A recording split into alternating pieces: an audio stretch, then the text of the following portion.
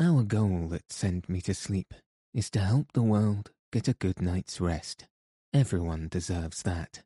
So if you're enjoying the show, please make sure that you've followed the podcast on Spotify, Apple Podcasts, and any other podcast player you use. And if you have a moment, review the show on Apple Podcasts. All of this helps the show reach new listeners. Thank you so much for your support.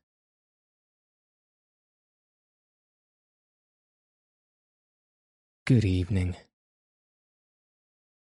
Welcome to Send Me to Sleep, the world's sleepiest podcast. I'm your host, Andrew. I'm here to help calm your mind and send you into a peaceful night's sleep. Tonight, I'll be reading Part 2 of The Adventures of Theseus from Old Greek Stories by James Baldwin. So let your eyes fall heavy and your breath soften as we settle in for a peaceful night's sleep.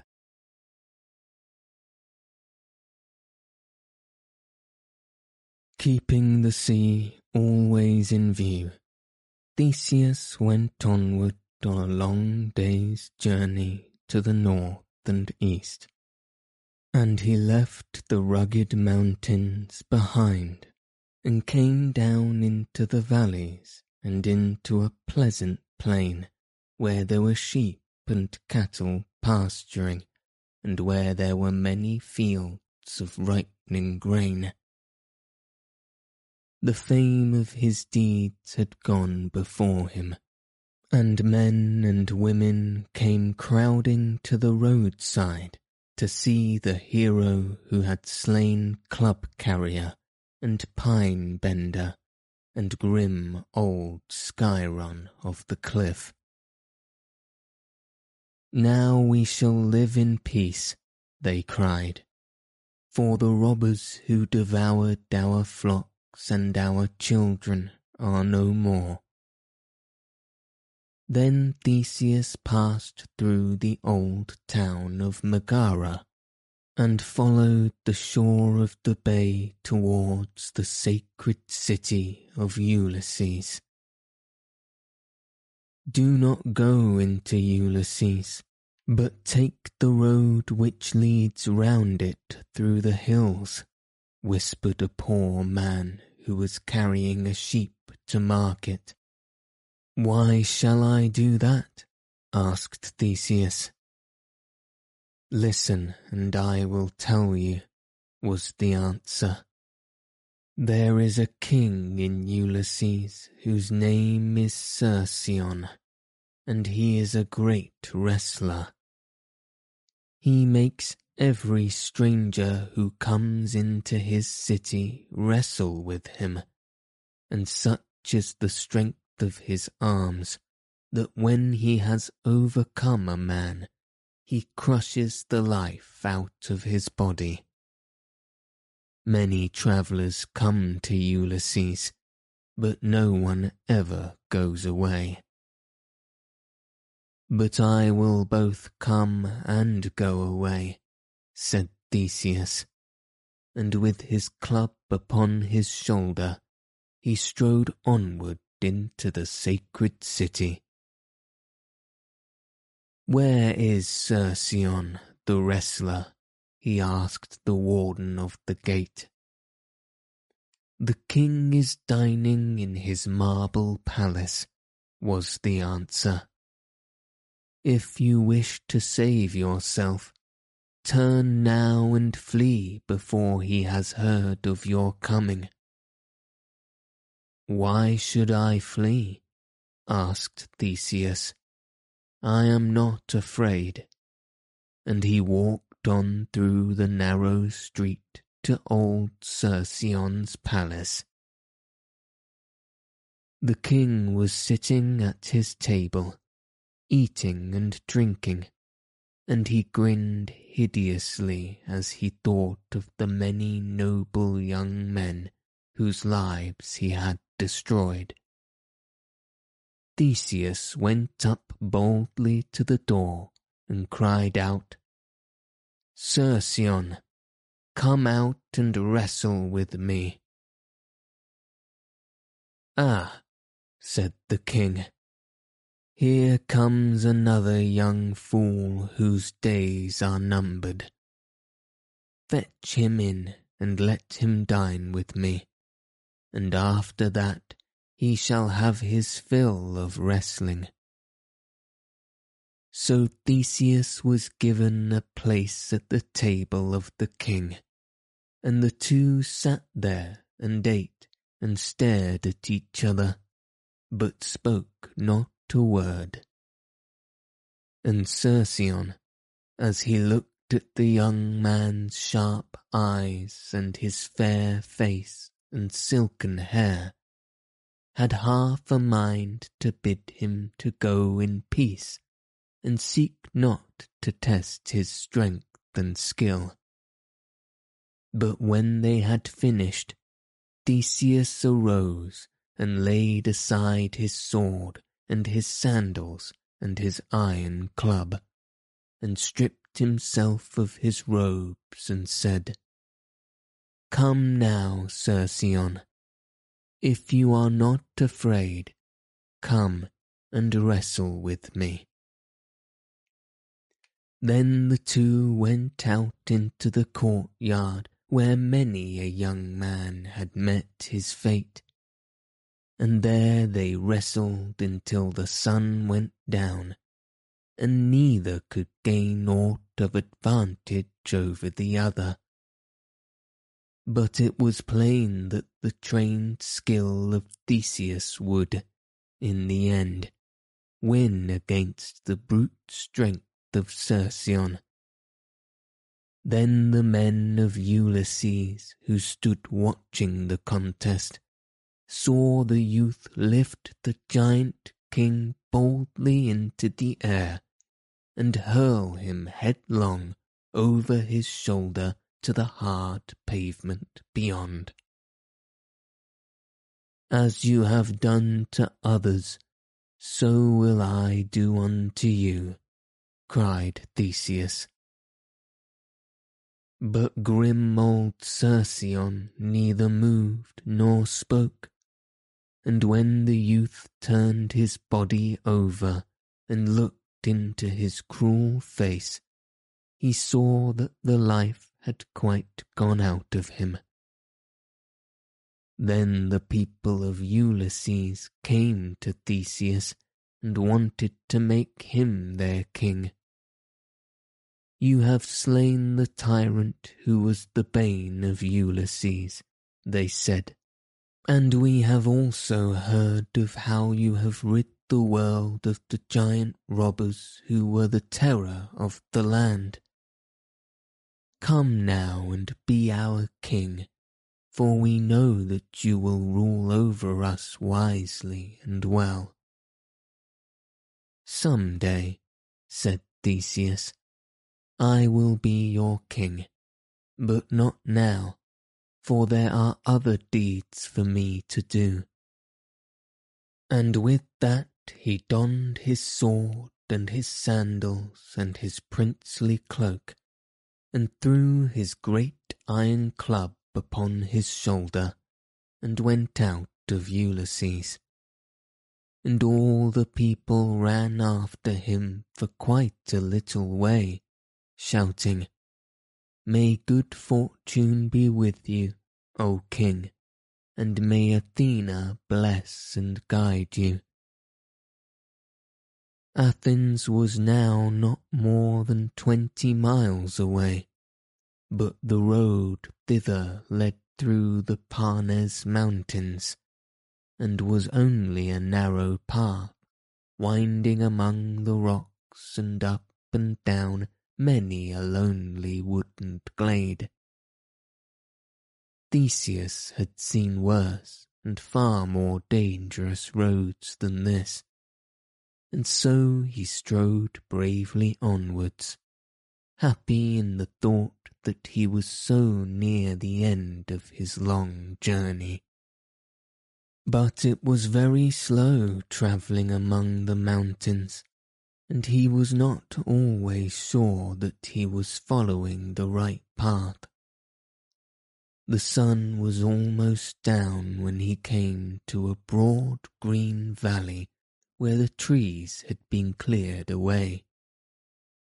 A little river flowed through the middle of this valley, and on either side were grassy meadows where cattle were grazing, and on a hillside close by, half hidden among the trees, there was a great stone house with vines running over its walls and roof. While Theseus was wondering who it could be that lived in this pretty but lonely place, a man came out of the house and hurried down to the road to meet him. He was a well-dressed man, and his face was wreathed with smiles, and he bowed low to Theseus and invited him kindly to come up to his house and be his guest that night. "This is a lonely place," he said, "and it is not often that travellers pass this way. But there is nothing that gives me so much joy as to find strangers and feast them at my table, and hear them tell of the things they have seen and heard. Come up and sup with me, and lodge under my roof, and you shall sleep on a wonderful bed which I have, a bed which fits every guest and cures him of every ill."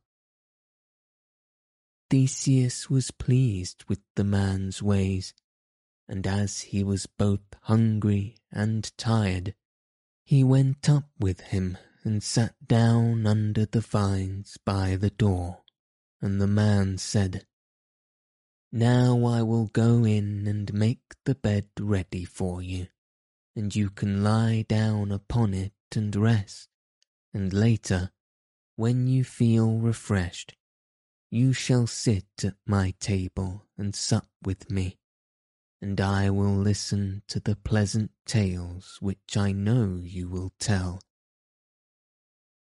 When he had gone into the house, Theseus looked around him to see the sort of place it was. He was filled with surprise at the richness of it, at the gold and silver and beautiful things which every room seemed to be adorned, for it was indeed a place fit for a prince. While he was looking and wondering, the vines before him were parted, and the fair face of a young girl peeped out. "Noble stranger," she whispered, "do not lie down on my master's bed, for those who do never so rise again. Fly down the glen and hide yourself in the deep woods ere he returns, or else there will be no escape for you." "Who is your master, fair maiden, that I should be afraid of him?" asked Theseus. "Men call him Procrustes, or the Stretcher," said the girl, and she talked low and fast. "He is a robber. He brings hither all the strangers that he finds travelling through the mountains. He puts them on his iron bed. He robs them of all they have. No one who comes into this house ever goes out again." "Why do they call him the Stretcher? And what is that iron bed of his?" asked Theseus, in no wise alarmed. "Did he not tell you that it fits all guests?"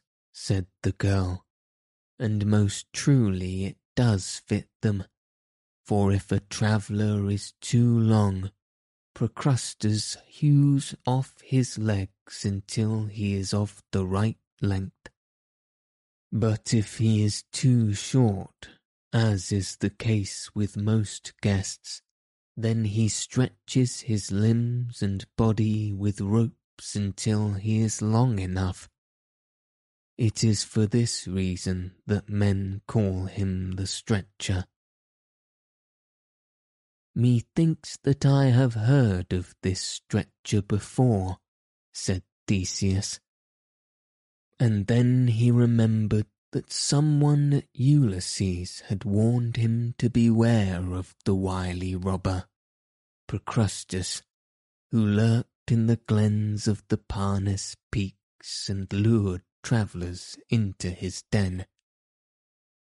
"Hark, hark," whispered the girl, "I hear him coming," and the vine leaves closed over her hiding place. The very next moment Procrustes stood in the door, bowing and smiling as though he had never done any harm to his fellow man. "My dear young friend," he said, "the bed is ready, and I will show you the way. After you have taken a pleasant little nap, we will sit down at the table, and you will tell me of the many wonderful things which you have seen in the course of your travels." Theseus arose and followed his host, and when they had come into an inner chamber, there, surely enough, was the bedstead of iron, very curiously wrought, and upon it a soft couch which seemed to invite him to lay down. But Theseus, peering about, saw the axe and the ropes with cunning pulleys lying hidden under the curtains, and he saw, too, that the floor was covered with stains of blood. "Now, my dear young friend," said Procrustes, "I pray you lie down and take your ease, for I know that you have travelled far and are faint from want of rest and sleep. Lie down, and while sweet slumber overtakes you, I will have a care that no unseemly noise, nor buzzing fly, nor vexing gnat disturbs your sleep." "Is this your wonderful bed?"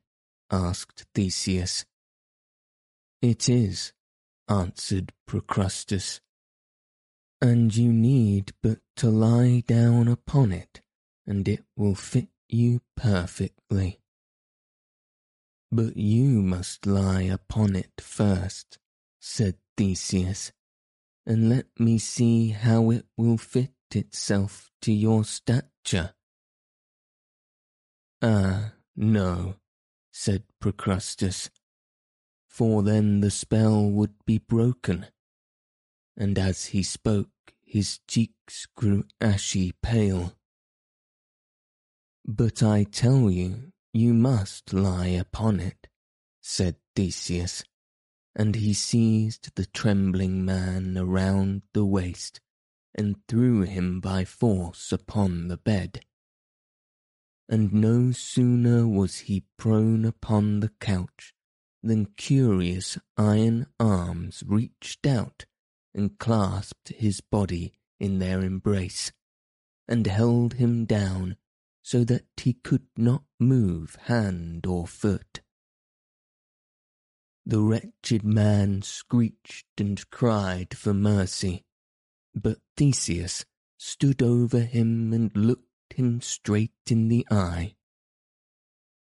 Is this the kind of bed on which you have your guests lie down? He asked. But Procrustes answered not a word. Then Theseus brought out the axe and the ropes and the pulleys, and asked him what they were for, and why they were hidden in the chamber. He was still silent, and could do nothing now but tremble and weep. Is it true, said Theseus, that you have lured hundreds of travellers into your den, only to rob them? Is it true that it is your wont to fasten them in this bed, and then chop off their legs, or stretch them out until they fit the iron frame? Tell me, is this true? It is true, sobbed Procrustes. And now kindly touch the spring above my head and let me go, and you shall have everything that I possess. But Theseus turned away. You are caught, he said, in the trap which you set for others and me. There is no mercy for the man who shows no mercy. And he went out of the room and left the wretch to perish by his own cruel device. Theseus looked through the house and found there great wealth of gold and silver, and costly things which Procrustes had taken from the strangers who had fallen into his hands.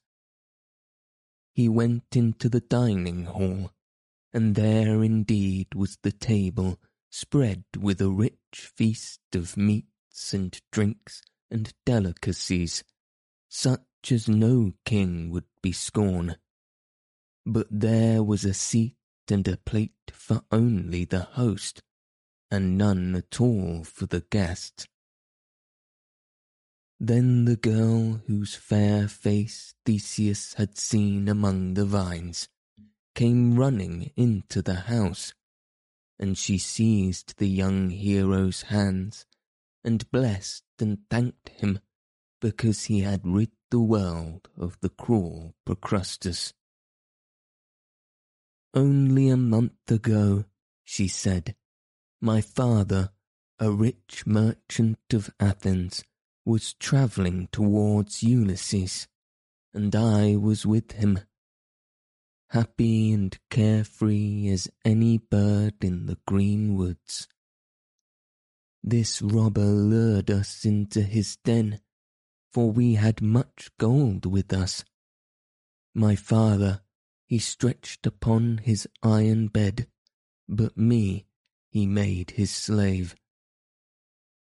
Then Theseus called together all the inmates of the house, poor wretches whom Procrustes had forced to serve him, and he parted the robbers' spoils among them, and told them that they were free to go whatsoever they wished. And on the next day he went on, through the narrow, crooked ways among the mountains and hills, and came at last to the plain of Athens, and saw the noble city, and, in its midst, the rocky height where the great temple of Athena stood, and, a little way from the temple, he saw the white walls of the palace of the king. When Theseus entered the city and went walking up the street, everybody wondered who the tall, fair youth could be. But the fame of his deeds had gone before him, and soon was whispered that this was the hero who had slain the robbers in the mountain, and had wrestled with Cercyon at Ulysses, and had caught Procrustes in his own cunning trap. Tell us no such thing, said some butchers who were driving their loaded carts to market.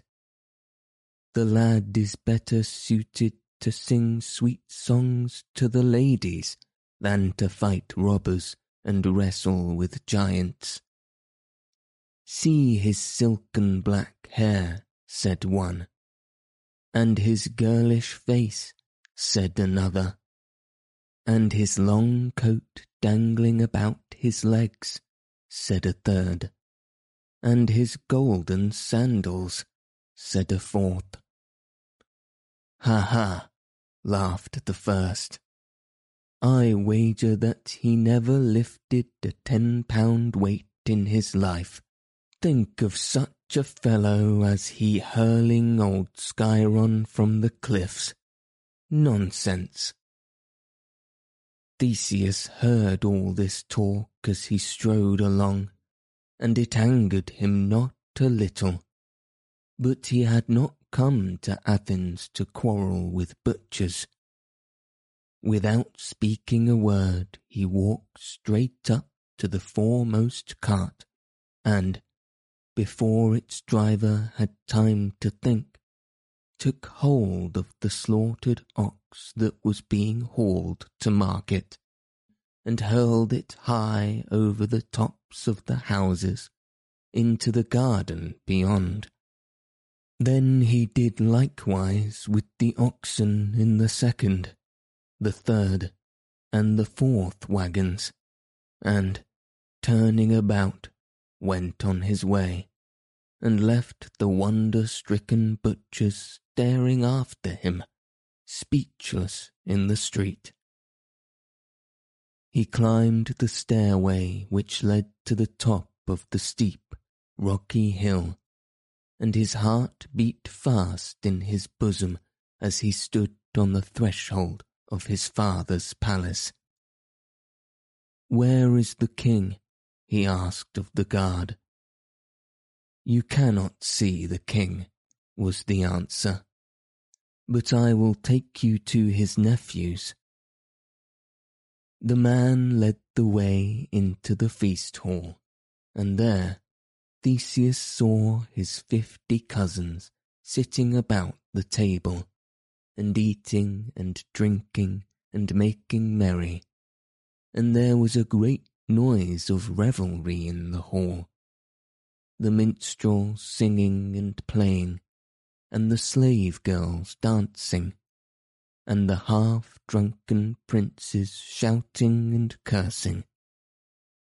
As Theseus stood in the doorway, knitting his eyebrows and clenching his teeth for the anger which he felt, one of the feasters saw him and cried out, "See the tall fellow in the doorway. What does he want here?" "Yes, girl-faced stranger," said another, "what do you want here?"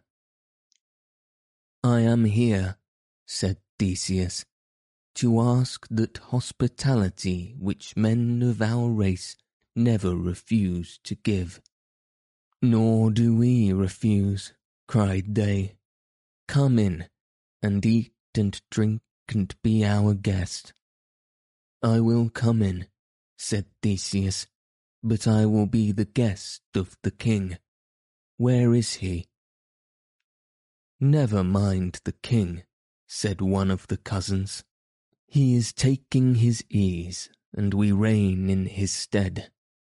But Theseus strode boldly through the feast hall and went about the palace asking for the king.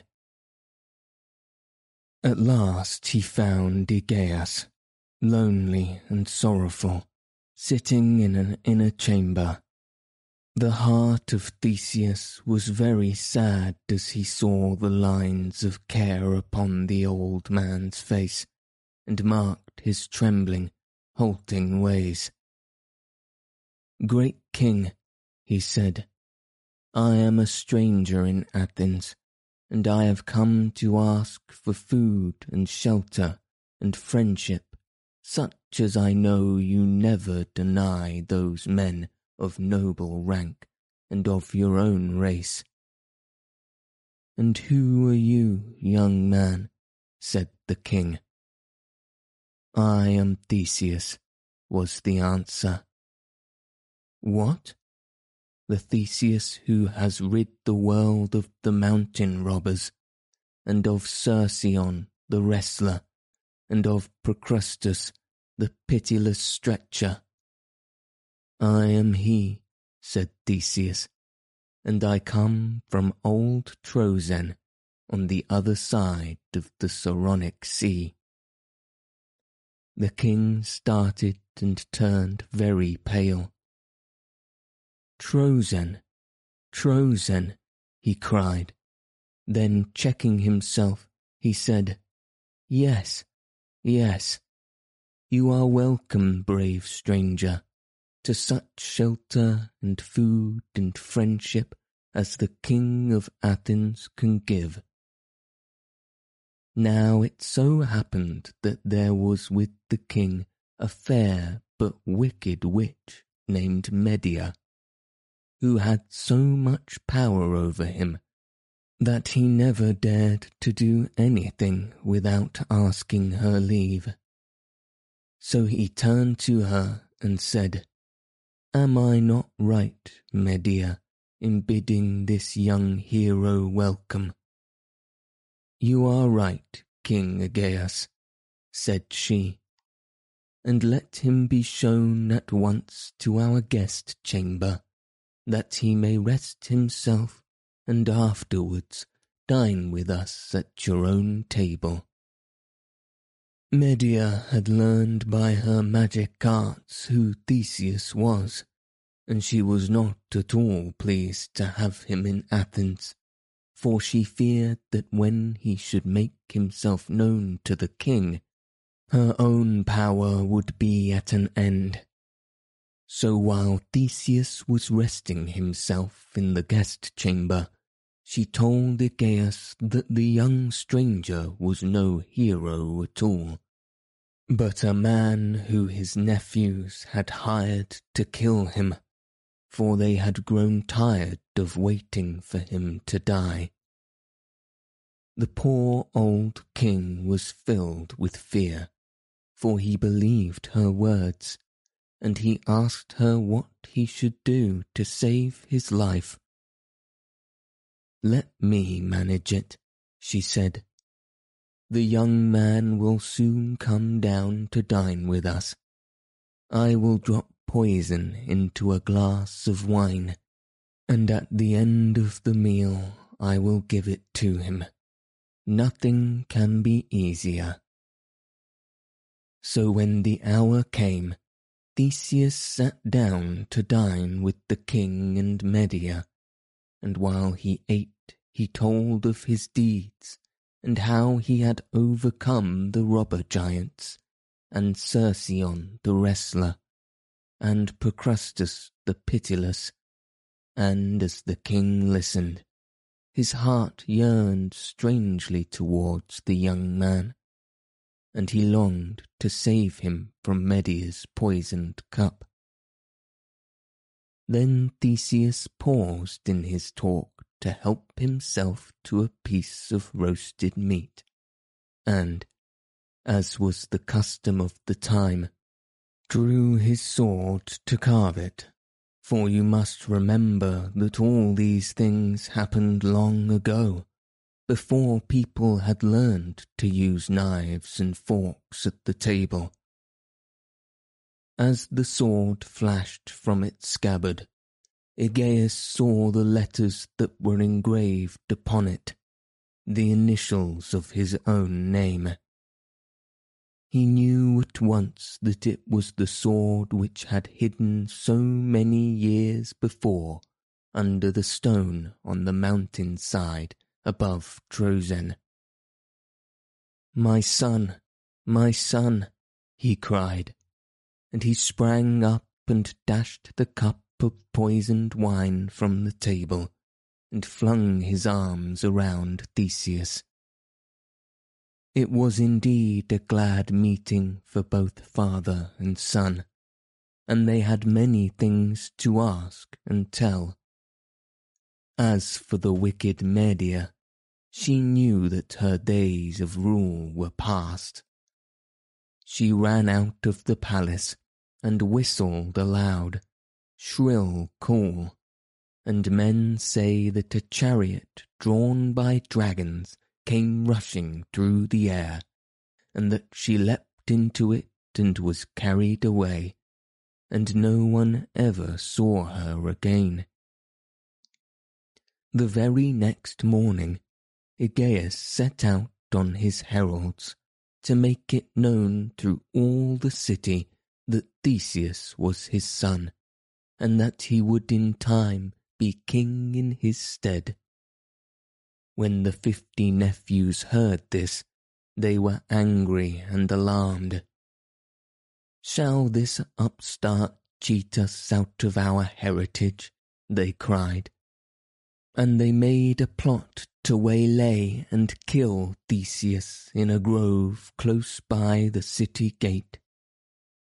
Right cunningly did the wicked fellows lay their trap to catch the young hero, and one morning, as he was passing that way alone, several of them fell suddenly upon him with swords and lances, and tried to slay him outright. They were 30 to 1, but he faced them boldly and held them at bay while he shouted for help. The men of Athens, who had borne so many wrongs from the hands of the nephews, came running out from the streets, and in the fight which followed, every one of the plotters who had lain in ambush was slain, and the other nephews, when they heard about it, fled from the city in haste and never came back again.